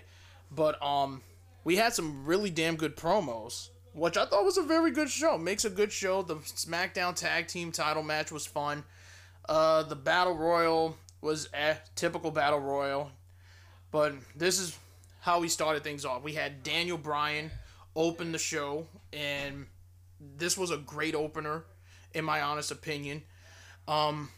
So he makes his way down to the ring, gets on the mic, talks about he's excited for WrestleMania this week, and he can't wait to see the set, the smell of the pyro, and hear the roar of the fans. Bryan said that he loves the Thunderdome, but there's nothing better than being in front of the fans. There's nothing better than winning the title in front of fans at WrestleMania. Now, Bryan pointed out that, and I love this part right here. This is where, like, the promo starts to exceed at high expectations. Bryan pointed out that he's associated with the word yes, but he's been told no many times in his career. People told Bryan no. He couldn't make it to WWE. No, he couldn't get in the main event of WrestleMania. His friends and families wouldn't let him be negative. Bryan noted that everyone said no. He said yes. Adam Pearce said no. He couldn't headline WrestleMania, but Daniel Bryan said yes. As well pointing out, Adam Pearce said yes as well. But Bryan pointed out that this Sunday might be the biggest match of his career. He knows that Edge and Reigns are very dangerous. However, they're not facing the family man. They're facing a dangerous Daniel Bryan. He asks one last question. Can Daniel Bryan walk out of the main event of WrestleMania as champion? And he started doing the yes chant, which, this was a great fucking promo. It was a passionate promo. And it was an excellent start of SmackDown to kick things off. So, our first match, we had the Fatal 4-Way for the SmackDown Tag Team Champions. You got the champs, Bobby Roode and Dolph Ziggler, taking on Rey and Dominic Mysterio, the Street Profits, and Chad Gable and Otis. Now, the thing I hate about this match, and this is just me nitpicking, it was a fun match, don't get me wrong, but the thing I hated, and this is something that they should take notes from NXT, from their Tag Team Triple Threat match, they didn't have two teams standing at ringside ready to be tagged. On NXT TakeOver, Stand and Deliver Night 1, they had each team being represented, and they tagged their own partners. That's it. See how easy it is? But all in all, the match was fun. Bobby Roode and Dolph Ziggler, they retained their titles. And like I said, it was a fun match. We got Kayla Braxton interviewing Bianca Belair. And Belair admitted that she's nervous for tomorrow night, but that doesn't mean she's scared. She's excited to prove what she can do, and Braxton reminds Bianca that Banks is dangerous and would do whatever it takes to win. Now, Belair knows that she's the strongest, the fastest, which makes her the dangerous one, and she promised to defeat Banks and win the title. Like a good promo. It's a good promo to get her hyped. But what I loved was this Biggie video promo. He went to the barber. Like, it was just... This is how I would say it. He was at the barber in his hometown, and he noted he's from Tampa, and he comes to the barber to get his right mindset. Now, he went to Raymond James Stadium where WrestleMania is taking place, where he mentioned that he played high school and all-star game. And he promised Apollo Crews that this is where his dream will die. Awesome, awesome promo right there. We had Tamina versus Nia Jax. This match ended in a disqualification. Who cares? I did not care about this at all. Then we got the Riot Squad getting interviewed by Kayla Braxton backstage. Billie Kay showed up with her tag team partner, Carmella. So, again, what's the point of breaking up the Iconics if you're just going to pair Billie Kay up with someone else? Like they did with Peyton Royce when they paired her up a little bit with Lacey Evans. What was the point of splitting up the fucking Iconics? Then you got Naomi and Lana coming in. Mandy and Dana coming in. We had a huge brawl. I did not care about this. I really didn't. Until Tamina and Natalya came in, and they pretty much laid all those teams to waste. So, Billie Kay and Carmella are added to this tag team turmoil match. But, I love a campaign. I love the campaign style. Seth Rollins vignette, which was funny, talking about Cesaro. Like, I thought that was really good. But what was excellent in my book, possibly another highlight, was Edge. When it comes to promos, chef's kiss. Chef's kiss. You must listen to Edge when he cuts a promo. He sat on a chair in the middle of the ring, talked about going to WrestleMania 6 and seeing Hulk Hogan against the Ultimate Warrior. And he knew that night what he wanted to do with his life. He did everything he ever said he was going to do. He manifested his dreams and made them come true. The only thing he didn't do on his time was ending his career. He fought back to earn a title shot at WrestleMania 37. And he mocked Bryan for claiming this WrestleMania could be his last. He again mocked Bryan for trying to get a title shot at WrestleMania instead of a clash between Edge and Reigns. It's a triple threat, and he called Bryan an indie book store troll. Well, goddamn, that was good. And I also love this line. He called Roman Reigns Samoan Edge. I fucking love it. I love it. He noted, and someone actually photo shoot the image of Edge with Reigns' body. That's great. Now, he noted that Reigns started his career in a 3-person group, and he entered through the crowd and uses a spear just like him. Now, Edge, Edge pointed out that most fans are into Bryan except for the lemons that chant yes and what. He pointed out that he came back from an injury that nobody in sports entertainment or sports has ever done. And it took him 9 years to come back, and he's not phoning it in. He's doing hurricanranas off top ropes. He demands respects, and he promised to be He promised to be the next world champion because he dreamt it, and now he'll manifest it, which I thought this was fantastic. An absolute fantastic promo by Edge. Like, he's really great when he comes to promo. So if I had to rank it right now, Edge is at the top and Bryan's in second. Now we gotta hear what Roman Reigns has to say later on. So just fast forward a little bit.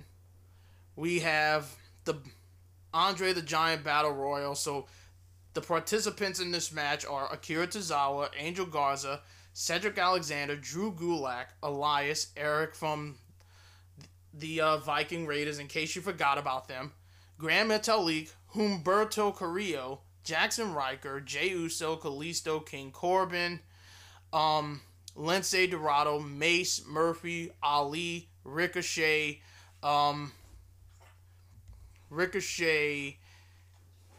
Shelton Benjamin, Shinsuke Nakamura, Slapjack, T-Bar, and Tucker.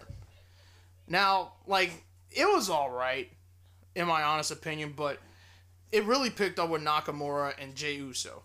That's where I think the match really picked up. But Jey Uso, he's the winner. I mean, what does the winner of the Andre the Giant Battle Royal get? I'm still waiting for that. Like, we all thought Nakamura was going to win it, but Jey Uso won, and then out comes banner, banner, banner, bam, bam, Roman Reigns. I can't wait for him to get new theme music. And I hope it's not like some generic fucking rock music. Like, hopefully it's... Like, this is why I think Jim Johnson should... They need somebody like a Jim Johnson. Someone with a mind like Jim Johnson.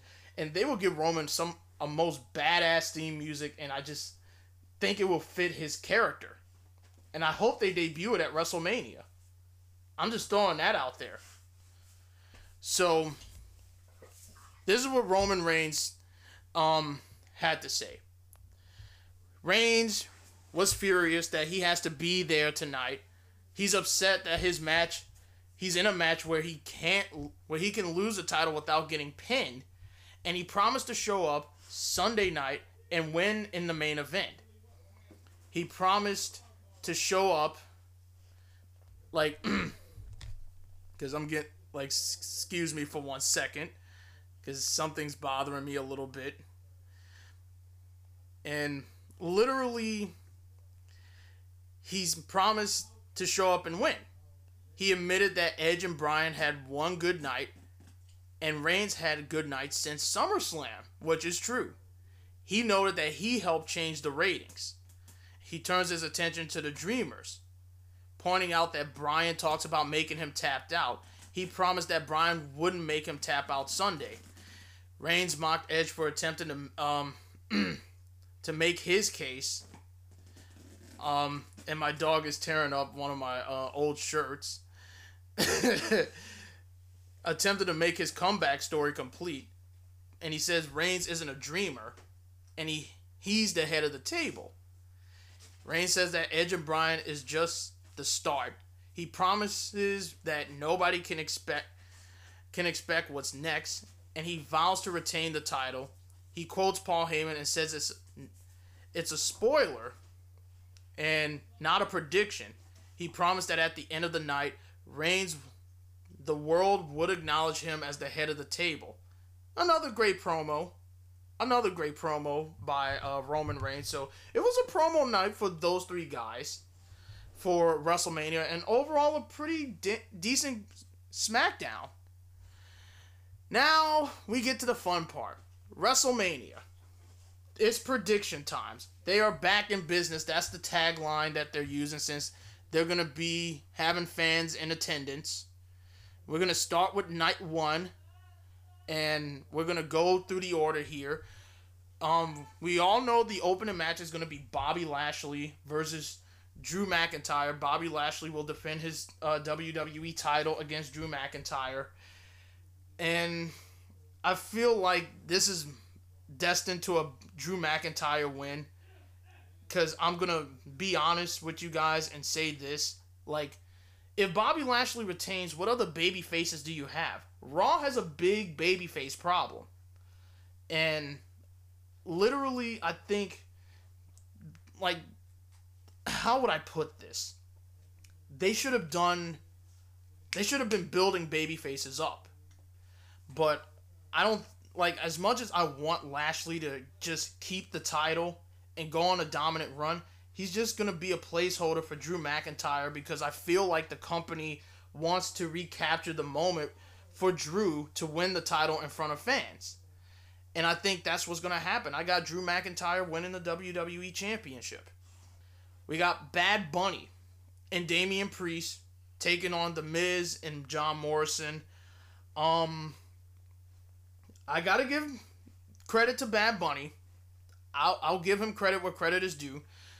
He has been training, and I got to give him props for that.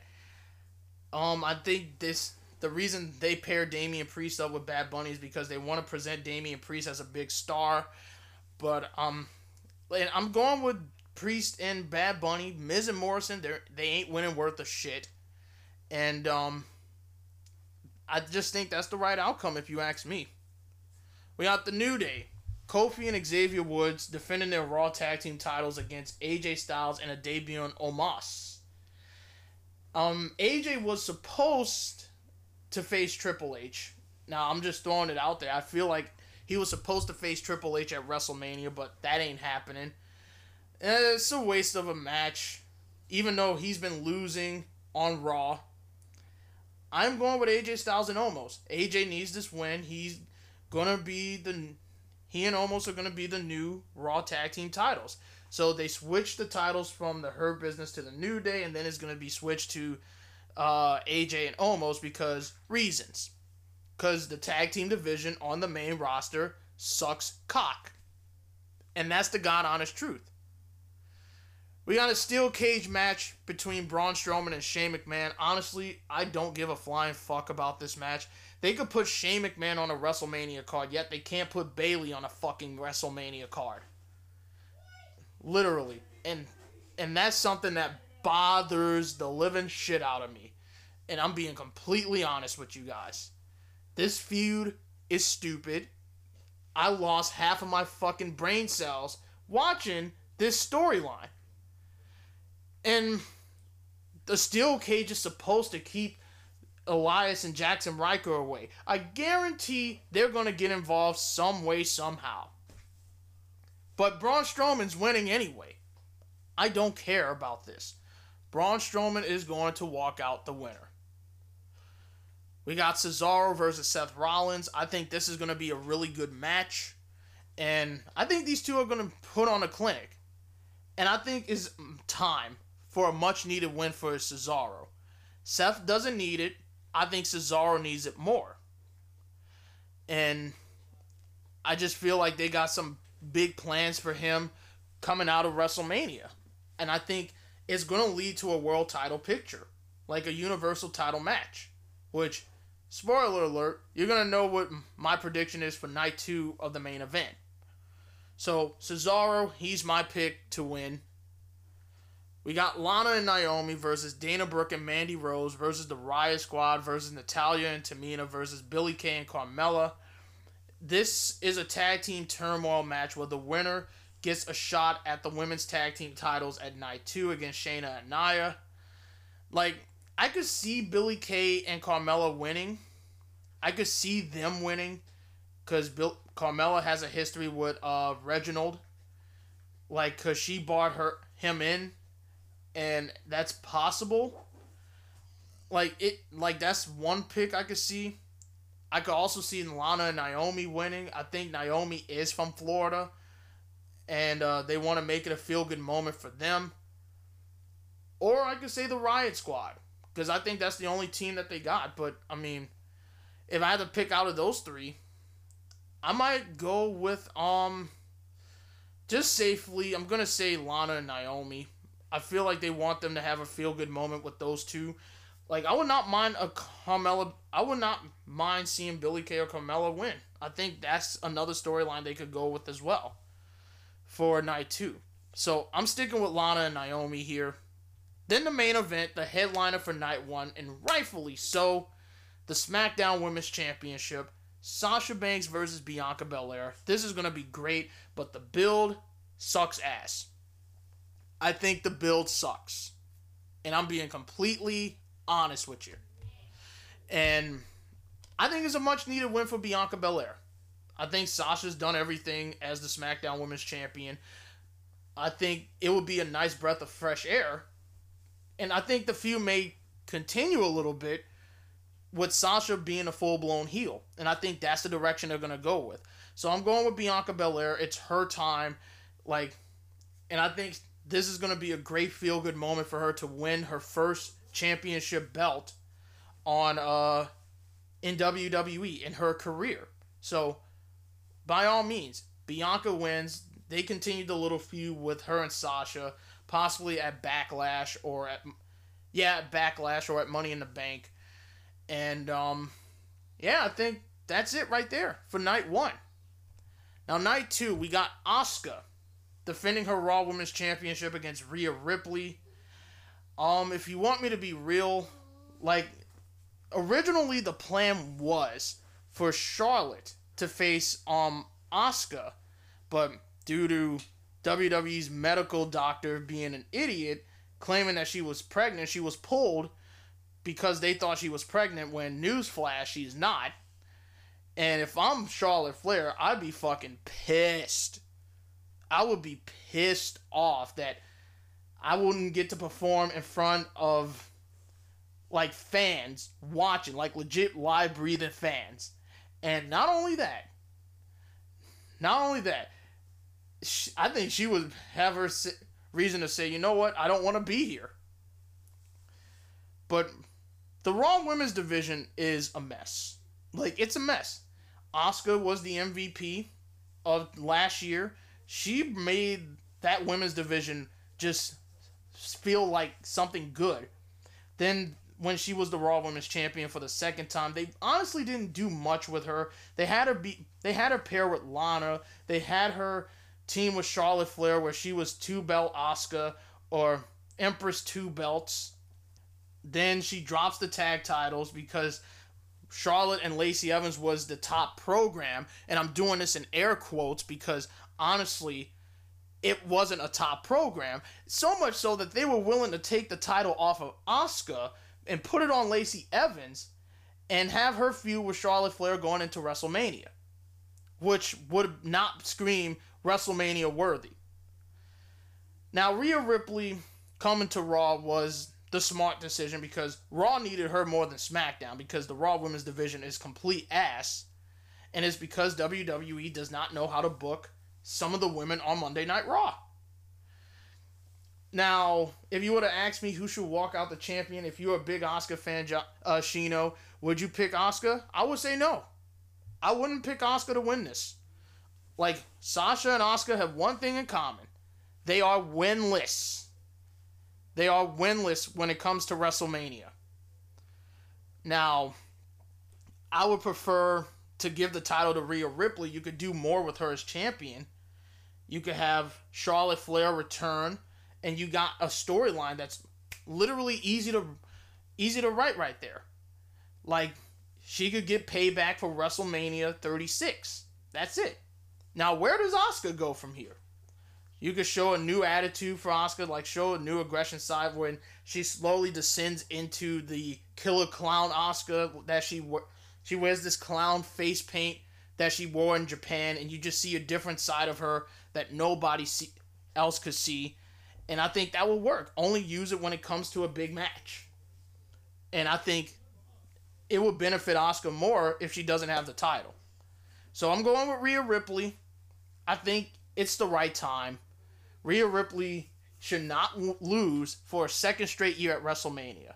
And it sucks for Asuka, but it's WWE's fault for not booking anybody that was ready for Asuka, for the past couple months. Because you were too busy putting your focus on the women's tag titles that I think is just, honestly, I don't even care about on the main roster. So, Rhea Ripley's my pick. I think she's walking out the new Raw Women's Champion. You got to build towards your future. Rhea Ripley and Bianca are going to be the face and lead the charge for both brands. And I think that's the way you should do it. You got The Fiend versus Randy Orton. I mean, Alexa Bliss is the MVP when it comes to some of the segments. She is literally going all out with her character, which I praise her for. This match, I mean, I don't know how to feel about it. And I'm being completely honest with you. I'm going with The Fiend here. And I think he's going to pick up the win. You got Big E defending his Intercontinental Championship against Apollo Crews in a Nigerian drum fight, which is technically a hardcore match. And Wale's going to be performing, and I forgot to mention Rhea Ripley will have a performance as well. Honestly, I think it's time for Apollo to win the title, and he gets the much-needed win, because if he loses again, where does Apollo Crews go from here? He goes nowhere. And you could also make a reason for Big E to drop the title, which we will explain why later. So, I think that's what's going to happen. I'm going with Apollo Crews. He's going to walk out as your new Intercontinental Champion. Kevin Owens versus Sami Zayn with Logan Paul. Honestly, does anybody even give a shit about Logan Paul? Because I don't. The only thing that will make the crowd happy is if Kevin Owens hits a stunner on Logan Paul. Now, I know Kevin Owens and Sami Zayn, they're going to have a great match. I think this is going to be really good. And I'm going with Kevin Owens here. I think Kevin Owens needs this win more than Sami Zayn. And I think that's the direction they should go with. We got Matt Riddle defending his United States Championship against Sheamus. I expect this to be a good match.